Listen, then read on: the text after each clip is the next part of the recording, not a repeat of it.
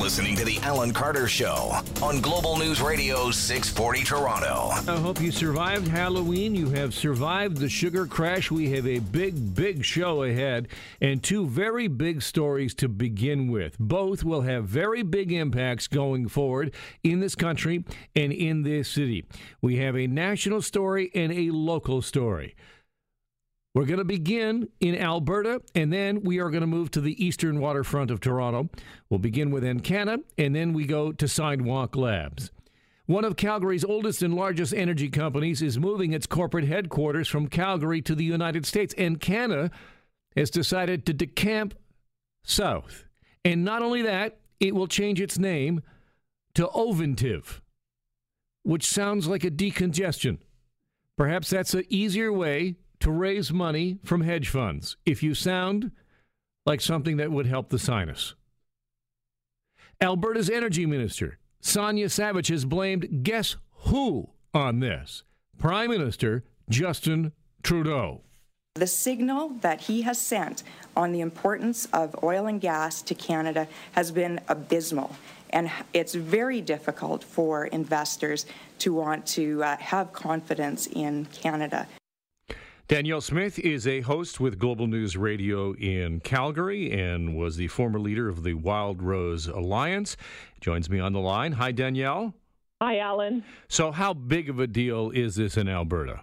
Oh, boy. Everyone was talking about it wall to wall yesterday, and we kept trying to bring on analysts to see if there was any kind of silver lining in this story, because you could potentially argue, well, if they're going down to the United States, getting listed on the New York Stock Exchange for the purpose of raising money, maybe some of that will come back to Canada so that we can create jobs here, but that's a no-go. I mean, in Canada, now Ovintiv, has started moving their operations down to the United States several years ago. Their C-suite, their executive team, has been down there for the last couple of years. They made a major purchase of a Texas-based company for $5.5 billion earlier this year. And so they are just looking at the opportunity, not being in Canada, they're looking at the opportunity being in the United States. And the reason it is such a blow is that Encana is such a Canadian company. It came from the old Canadian Pacific access to mineral rights as they developed the transnational railway. They spun off a company that ultimately became pan-Canadian. It merged with another homegrown Alberta company, Alberta Energy. And between the two of them, they created two really important companies for our oil sands, Encana and Cenovus. And so for them to decide that Canada, number one, is no longer worth being the main source of their investment attention, and number two, that the Canada name in the actual name is a liability to raising funds, that is a big blow, but it's, I think, what we're all waiting for now is what happens next. If they're going to bail out, who else is going to? How much blame are Albertans putting on Justin Trudeau for this? Well, I know that I have to be fair because the company president has not put the blame on Justin Trudeau, but I think it's been successive policies by governments that has made it unattractive to invest in Canada. We can go back to even Stephen Harper making changes to accelerated depreciation and income trusts. We can look at Ed Stelmach in Alberta and the chaos he caused with the royalty framework review, and Alison Redford bringing in new programs to put money aside for environmental cleanup, which is excessive for some of our small businesses that ran them under, to the changes now that we have where it looks like, if you listen to Stéphane Guilbeault, the new star candidate for the Liberals in Quebec, Bill C-69 was designed to ensure that no pipelines ever get built again. But Danielle, the minister in Alberta is blaming, Justin Trudeau. I mean, you point out some real facts there, that it's gone through a number of different political stripes that have handled this hot potato. But it seems that Albertans want to blame Justin Trudeau for it, or at least the Alberta government does. Hey, look, I blame all of them. And I think the latest blows with not being able to get pipelines built and the ban on being able to export our product off the BC coast, at some point you throw up your hands and say, we just can't work in this environment anymore. And so it's going to take a lot of work at all different levels to try to repair the damage. And I think that Justin Trudeau could start by repairing the damage if he listens to what Jason Kenney and Scott Moe have to say and completely rework that Bill C-69, end that tanker ban off the BC coast. And then we can start talking about how we rebuild Canada's reputation as a good place to invest. Danielle, great to talk to you. Thanks for being on the program. Yeah, thanks, Alan. All right, from energy companies, now we move to big tech, and we move closer to home now. The announcement of an agreement between the public agency Waterfront Toronto and Sidewalk Labs is a big deal for this city. It is incremental, absolutely. We are not there yet. There are more steps, but this is a significant one. And it's a significant step not only for Toronto, but perhaps cities worldwide as they negotiate with tech giants like Google and its sister companies like Sidewalk. Big tech blinked in this case. That is the takeaway from the Globe and Mail's architecture critic, Alex Bozakovich, who joins me now on the line. Hi, Alex. Hey, Alan. What is Sidewalk giving up here? Well, essentially, they more or less everything, or at least all of the most sort of unprecedented and controversial asks that were in their big proposal that was released earlier this year. They've agreed to different and more favorable rules about data privacy, about what happens to intellectual property that comes out of this new neighborhood. And then, of course, they scaled back their ask from looking at a larger area of about 200 acres to the original 12 acres for which they were sort of explicitly asked to come up with a development proposal. It's a big shift. Sidewalk had said previously, even though that it wasn't in the initial RFP, that they needed scale, that scale was absolutely necessary to be able to make this project work. They had to have all this extra land. They had to have some kind of subway or public transit into the area. And now they're saying, well, no, it's fine. We don't need that. That is a pretty big about face. It is, and it's notable. I spoke with Dan Doctoroff, their CEO, yesterday, and he told me that they are now looking at how they might be able to achieve their financial and innovation goals on this smaller site, and they think that they can do that. So, that sort of raises the question, which I think many of us have already been asking, whether a lot of the sort of grand statements that Sidewalk has come in with and the grand asks maybe deserve a little bit more scrutiny than they've been getting.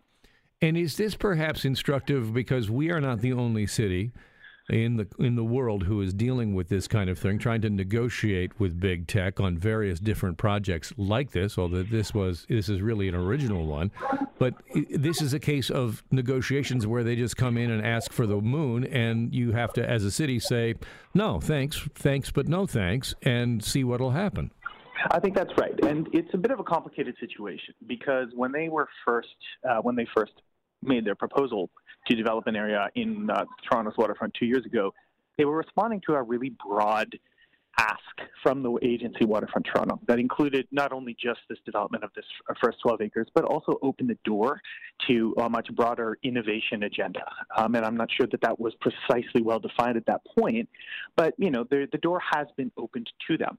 I think the real question that we have to face now as a city and as other cities do is to figure out where exactly the intersection of tech and urbanism is, what it looks like, and what applications of digital technologies in cities are actually desirable. And, I think there's been a lot of tough luck with this. There's been a lot of confetti thrown over the last couple of years, a lot of obscuring of the details of what Sidewalk's proposals would look like. And I think now we have to start, Waterfront does, and we all have to start looking hard at what exactly those tech solutions are and whether they are good or not. I think what is frustrating for so many of our listeners and so many who watch this is it is so incremental. It is so step by step, and we are not there now. But perhaps you could just sum up by giving me your odds on whether you think that this is more likely to actually come to fruition now than perhaps before Thursday. Well, I think it's, they were at loggerheads, Waterfront, Toronto, and Sidewalk were. This was a showdown, and it's clear that Sidewalk backed down. So what happens now is I think very likely that something gets built. That first neighborhood, which is known as Quayside, that they're looking to build, does happen in some form, and which, by the way, I think, their vision for that neighborhood has a lot of attractive things about it.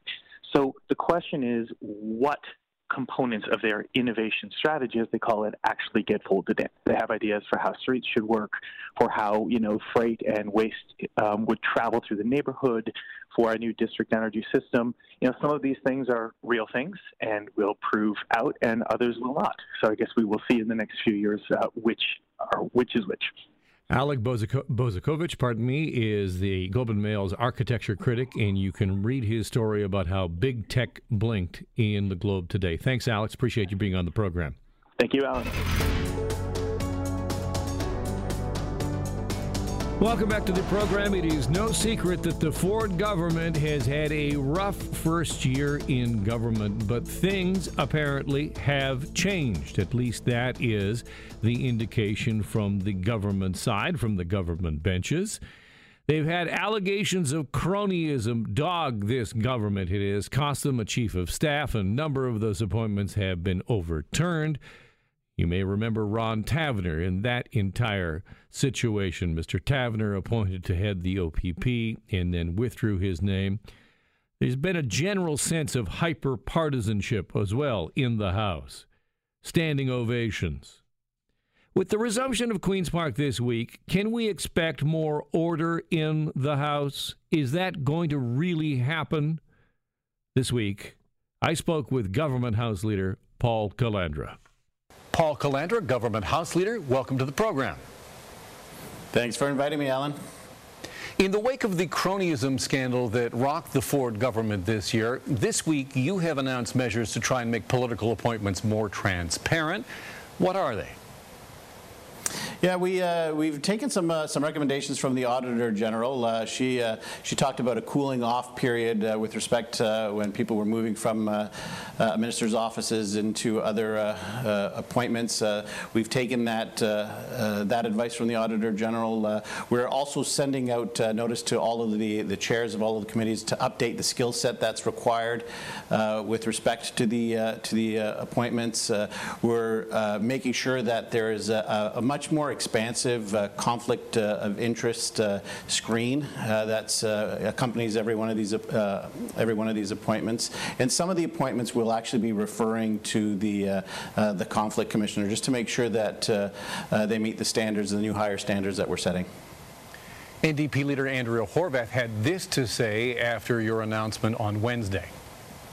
Well, I suspect Mr. Calandra is making stuff up on the fly, because we certainly have seen no evidence whatsoever that this government is changing its ways when it comes to appointments. In fact, quite the opposite. Ms. Horwath went on to say that your government has lost the trust of the people when it comes to political appointments. Your reaction to that? Look, we're going to constantly be striving to improve the public appointment process in the province of Ontario. These are people who do really good work on behalf of the people of Ontario. We're going to reach across the aisle, as I said in the House earlier this week. Want to reach across the aisle where there are some suggestions that make sense. We will look at that. But as I said, we looked at some of the recommendations of the Auditor General. We're taking it back, looking at how we can get more open and transparent, make sure the skill sets match the types of appointments that we're looking for. So I think we've made some great progress. We are going to continue to work with the Public Appointments Secretariat to just continuously evaluate this. The Minister responsible for women's issues has also asked if we could maybe take a look at it through a gender lens as well. So I think these are all good suggestions, and we're going to move forward with that. Would you support gender equity in appointments? We're always looking for the best person for the job, but as part of our reaching out to the chairs, we want to make sure that, yes, what is the complement between men and women? Is there anything systemic in the system that favors one over the other? So I think that is all part of it, but what we've heard loud and clear is that let's make sure that the right people in it for the right reasons. Let's take out any perceived conflict of interest. The Auditor General was very clear on a cooling off period. I think that made a lot of sense, so I'm pleased with where we've landed, but we are going to continuously strive to improve this. You mentioned reaching out across the aisle, and much has been made about a new attitude, a new way of doing business on the government side, but the opposition says, well, if the policies are still the same, it really doesn't make much difference in the end, does it? Look, we're going to continue to fight for the things that we won the election on, balancing the budget, economic growth, jobs and prosperity, changing our healthcare system, keeping our students in the classroom, building long-term care beds. We'll disagree on a number of things. I have no doubt about that. But I think it is incumbent upon us, all of us as legislators, to make the House work better, and that's what we're trying to do. In the first week back, we still have seen standing ovations, and there's been complaints that really not much has changed when it comes to that. Has there been communication either from the Premier's office or your office to caucus to tone it down? No, look, as I said earlier in the week, I think it'll take a little bit more to get government members on their feet than it did in the first year. We were all brand new at that time, and just excited to get to work after 15 very long years of being in opposition. But I think the tone has really changed in the legislature. It's not just on the Conservative side; it's also on the opposition side. You see a lot less heckling during question period. The quality of debate when we're not in question period has been spectacular. I really commend all sides of the House for what I think has been a very good first week back. Do you think we can sustain that goodwill? We have to. I think if we got one message out of the federal election, it's that people have no time or patience or tolerance for the type of behavior that they would not themselves do in their daily business lives. So I think we can do better. And when, as I say, we're bringing the opposition and the independents into our House leaders meetings, and there seems to be goodwill all around to keep the spirit in the place, keep the debate vigorous. You know, nobody wants to take the life out of the legislature, but take the personal out of it. And I think we've done a good job, all sides this week, of doing that. Government House Leader Paul Calandra, thank you so much for joining us. Thanks again, Alan. You can watch that interview on Focus Ontario this weekend, 5:30 Saturday on Global and 11:30 Sunday morning. Hope to join you. Hope you can join me for that program this weekend. Well, it was a violent Halloween in the Greater Toronto Area this year. A triple stabbing, multiple shootings marring the night last night around 11:40 p.m. Police in Toronto were called to a party at the corner of Madison and Lowther Avenues. According to police, a fight had broken out after a man and a woman were denied entry to the house. A man stabbed 3 people. 2 others were hurt during the confrontation. One of the stabbing victims found without vital signs when officers arrived. All 5 are now in stable condition. And if you look at the numbers overall, at least 582 people have been injured in shootings so far this year across the city. 587 if you count those 5 teens who were shot near Eglinton and Keele. And if you have seen the video of that, the surveillance video that you can see on globalnews.ca from a stairwell, it shows what appears to be young teens, hoods up, emptying their guns, firing indiscriminately as they open a door and fire down a hallway in an apartment building. It is absolutely terrifying. But back to the numbers. Last year at this time, the number of shooting victims on record to date was 451. Our current number, again, 587. That is 130 more people injured by guns so far this year. That according to police data. What does it all mean in terms of our city, in terms of the violence level, and what is happening on our streets? Jo-Young Lee is a U of T professor and an expert in gun violence and joins me on the line. Hi. Hi, thanks for having me. What are we seeing in terms of the level of violence? Is there something more systemic here, or is it gang violence? What are you seeing? Well, I think the most defensible hypothesis when you look at these numbers over time, and again, like as you noted, the number of shootings this year is up over 130 from last year. But if we go back to 2014, we've seen almost a 3-fold increase from the number of shootings on year to date. So as a sociologist, this suggests to me that the underlying conditions, or what some politicians refer to as the root causes of gun violence, have not abated or changed. And in fact, they might be getting worse. We know time and time again through a number of different peer-reviewed studies that one of the strongest indicators for participation in violent crime during late adolescence, teenage years, and early adulthood is neighborhood levels of poverty, is systemic exclusion by race from the labor market. By and large, young people who are getting involved in crime, whether as victims or perpetrators, are young people who do not necessarily envision a pathway through the world. And so they get involved with groups that it might be gang-related, it might not be gang-related, but they get involved with peers who are similarly oriented. And, if they have access to weapons, which they do, that can lead to some very scary results. And as we look at that and the response from authorities and the response from governments, when we see so much attention put on banning of handguns or restriction of firearms, what you're seeing from your perspective is that's not the cause. I wouldn't rule it out as a cause. I think that access to firearms is one of many different causes or factors that we have to take into consideration here. The tricky thing, however, is that we don't know the origins of these guns. And so any discussion about effective policy levers has to be responsive to that. Historically, we've found that most firearms used in crimes in Canada are coming from the United States. That's also true in Mexico, but we don't have systematic data on this. There are also police departments who, in the last couple of years, have reported that there's a higher proportion of guns that they're seizing during arrests that are sourced in Canada. So we have these two competing pictures, and we don't have this kind of complete long-term picture of where they're coming from. Ju-Young Lee is a U of T professor. Thank you so much for joining me on the line. Thanks for having me.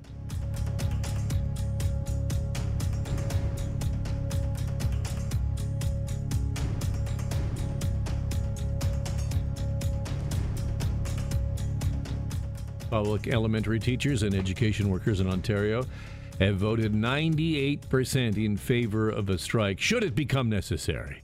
The Elementary Teachers Federation of Ontario says there's been no meaningful progress in talks.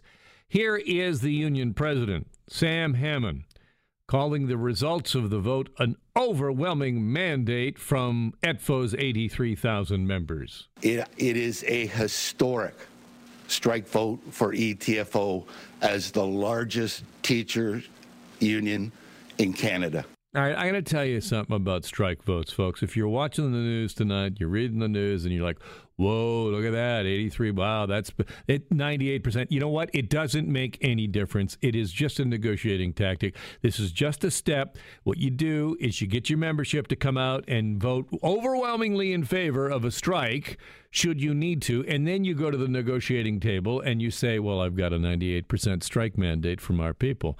That's how that works. It's just one step. It's one step.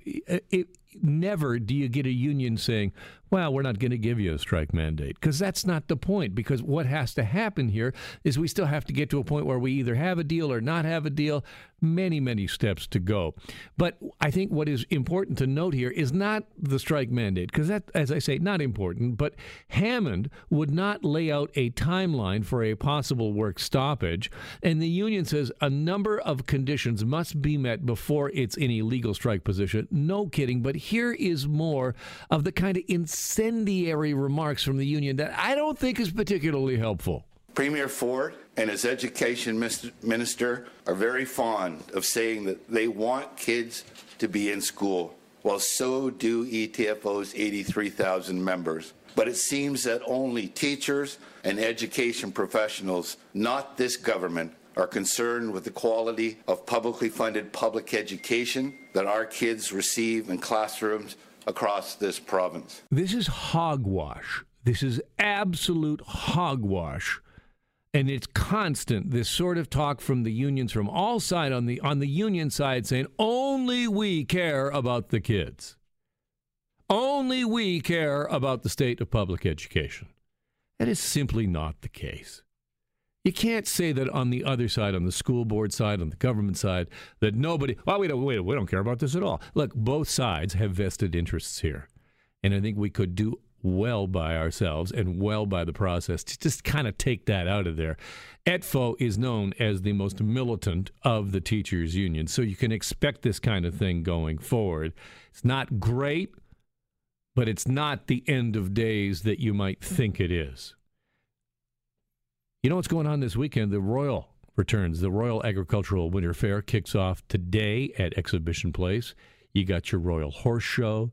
You got your RCMP musical ride. Lots of food, farm exhibits. Here's the CEO of the fair talking about the Royal bringing the country to the city for 97 years now. It's that opportunity to put the phones down and experience, like I say, the country coming to the city, but to see, feel, smell, taste things that you can't get at any other event. It stinks. I'm not kidding. I love the Royal. Love it, but it stinks. It smells pretty bad. And here's another thing. If you don't be a city slicker, don't go in fancy footwear. Do not do that. Don't wear open toe. I'm going to tell you that too. Or those Jordans you want to keep clean. Yeah, because there's poo, you know.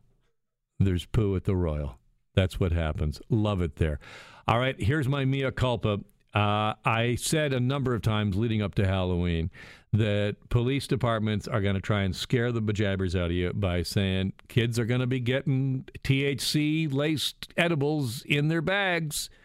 Don't forget about the old razor blade in the apple.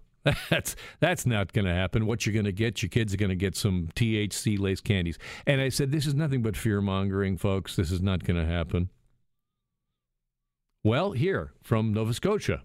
Police in Nova Scotia are investigating after a parent found an edible cannabis product among their kids' Halloween candy. The RCMP say a parent from Coldbrook, Nova Scotia, told investigators their child was among 8 kids who were trick-or-treating, and they found a Halloween-themed package containing several jujube-type candies inside. Stickers on the back of the package included information regarding the product's THC content, as well as a logo featuring a marijuana leaf. So, if we take this at face value, that the parent actually found this in the bag, as I read this, I question that. Maybe I'm right after all, that it didn't happen, but maybe it did happen. And if it did, I'm telling you right now in Nova Scotia what's happening is somebody is getting ready to go out to a wicked party tonight and is going to turn to their roommate and say, dude, I got this sweet thing. Grab the jujube package. And he's going, what do you mean? Uh-oh. So, I guess parents, look through the candy.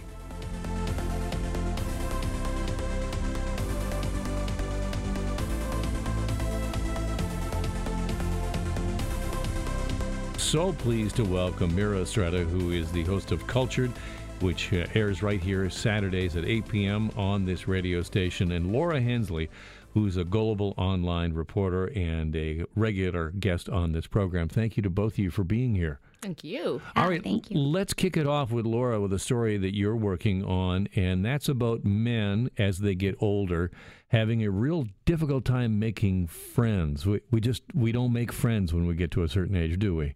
Well, there's a tendency for men as they age to lose close relationships. So, when you're younger, you might be friends with people you play sports with, you go out with, but then you get married, you have kids, your priorities start to shift. And so there's a lot of evidence that shows men are just not as good as maintaining those friendships or making new friends as they get older. It's an old bit. I think Seinfeld did it about, I'm just not open. I'm just not accepting applications for friends right now. I'm full up. And Mira, I'm always amazed by women in my life and their ability to make new friends. And it was like, oh yeah, so-and-so is my best friend. We met last year. And I think my best friends I've known since high school because I'm not taking new applications. Yeah. So my best friends too are childhood friends, but I literally made a new friend at the airport last week. What? And she's coming on the show this week. Like, yeah, we make friends. I don't get that. I don't get how the difference. Do you notice that as well, Laura? Oh, certainly. I'll make friends in exercise classes, at work, wherever. But I think it's also because women are more inclined to share personal information. And that's really bonding. Like, you can be working out next to someone and say, I really like your shirt. The next thing you know, you're talking about your relationship problems. And then men don't necessarily seem to open up as quickly or readily as women do. This is why I watch sports, and a lot of sports. Some sports I enjoy, and other sports I just watch so I have something to talk about with other guys. Because that's it. It's sports and the weather. Beyond that, we're uncomfortable with feelings. Yeah, a lot of mental health experts say men, because of the ideas of masculinity and toxic masculinity, they think feelings are still a very feminine thing, and they have a really hard time opening up, especially if they're struggling, because they don't necessarily think it's something they can do with their male friends. My wife will tell me straight up, she's like, you don't really like other people. If it wasn't for me and to talking to me, you wouldn't have anybody to talk to. And I think, well, that's probably not too far off the truth. That's like my husband, too. And his best friend is like his childhood friend. Right. Tells him nothing. Nothing. Doesn't talk about anything. Yep. Well, but what do they talk about? Probably kind of sports surface, or surface level things. Yep. I understand that. I think a lot of guys listening will say that's the truth. I mean, for me, I'm a big fan of talk therapy. You want to talk about stuff. I'm not going to talk to another guy about that. I'll pay somebody. I'll pay a therapist to talk about it. I think that's more important. Yeah. Well, would this make you feel comfortable talking to a woman with a mustache? It would. Well, would I be at a circus at the time, or what is that about? So we're in November, which is also Movember, yes. which is when men start to grow the facial hair in support of prostate cancer. Sure. But this year, things are changing up, and there's a call for women to grow their facial hair in support of the cause. I'm going to suggest that's not a good idea.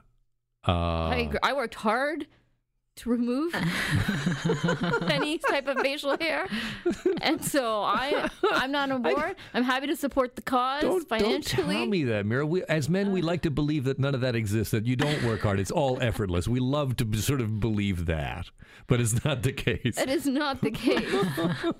Laura, before we move on, you are going to file this story on the weekend. It'll be available on globalnews.ca about the men and their friendships and how important that is. Yes, exactly. All right. Mira, you mentioned that. What else you got in our top entertainment and top culture stories this week? Okay, so how about this one? So Pamela Anderson, she would like jails to go vegan. Oh, vegan. So there's a reason, Alan, that you do not want to get yourself into trouble.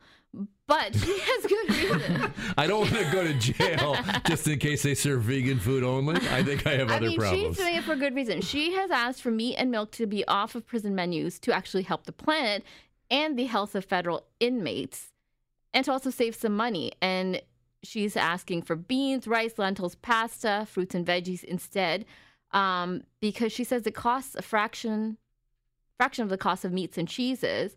And also, these items don't need to be refrigerated. So that actually sounds like a pretty decent plan. I have only 2 words for this. Prison riot. Dangerous salad. You don't make friends with salad. My husband is like, I am never going to do anything illegal. All right. Just to avoid the lentils. Like Let's move on to Tay-Tay, because I love talking about Taylor Swift. I'm an unabashed fan. Yes, she is going to receive the Artist of the Decade award at the AMAs this year. She holds the record for most wins by a female performer in history. Pretty amazing. Like, say what you will about her. Like, she's done some fantastic things. Haters gonna hate. Why does she get so much hate, Laura? I think Taylor Swift is kind of on social media very annoying. You know, she's always in a feud with someone. She's being the victim of something, or she's fighting with another person, and people are getting frustrated. The first few times, it's interesting. You know, what's Taylor doing? Why is there tension? But now it's like, come on. I think she needs to move past that. But think of this. In her 13-year career, she has 23 wins under her belt. That's, like, you got to give her credit.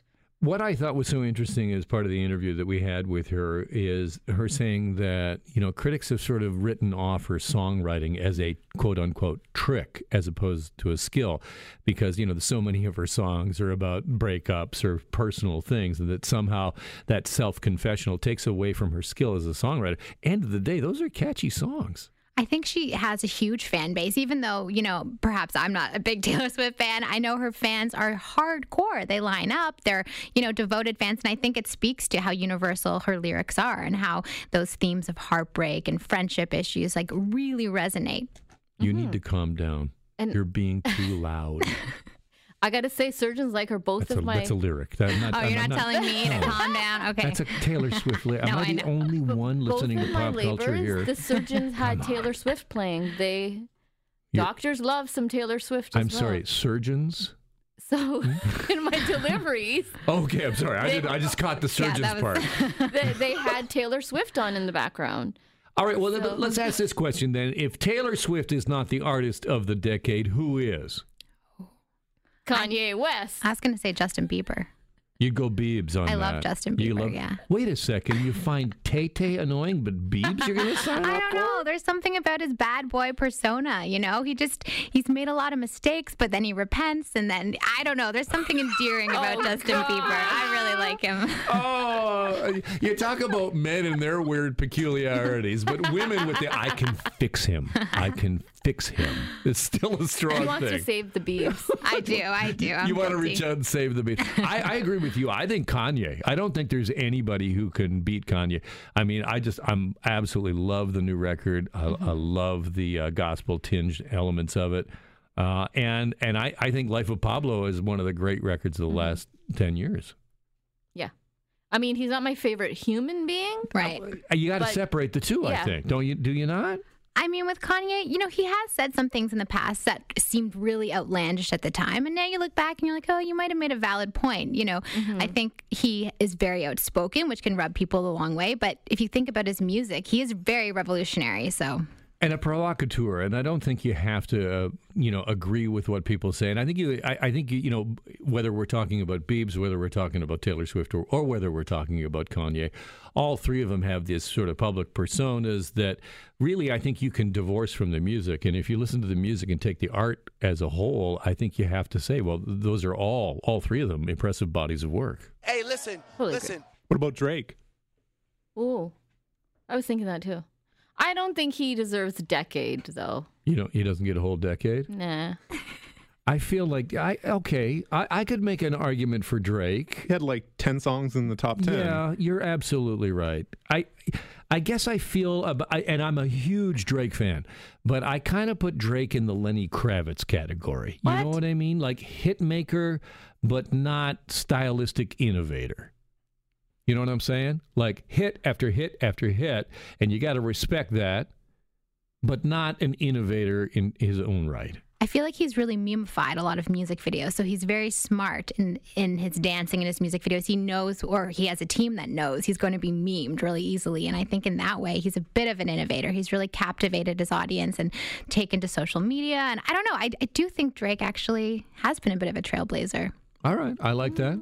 Okay, yeah. I'll take that point. I'm still stuck on, I don't know if I can always separate the artist from the art. I'm thinking right now because R. Kelly's on my mind with his toe, and he wasn't able to make it to court because of his infected toe. And you heard about this week. Yeah. Right? And you can't always separate the artist I think from there's the a good point there, and obviously that brings Michael to mind, is can we ever play Michael again? Did you notice, by the way, this Halloween, how often did you hear Thriller? I did not put Michael Jackson on my Halloween playlist this year. Nobody, and I mean nobody, played Thriller this year. And isn't that interesting? We are out of time. Thank you so much for being on the program. Thanks for helping me round out the week, and thank you to you for joining me. Always great to spend some time with you.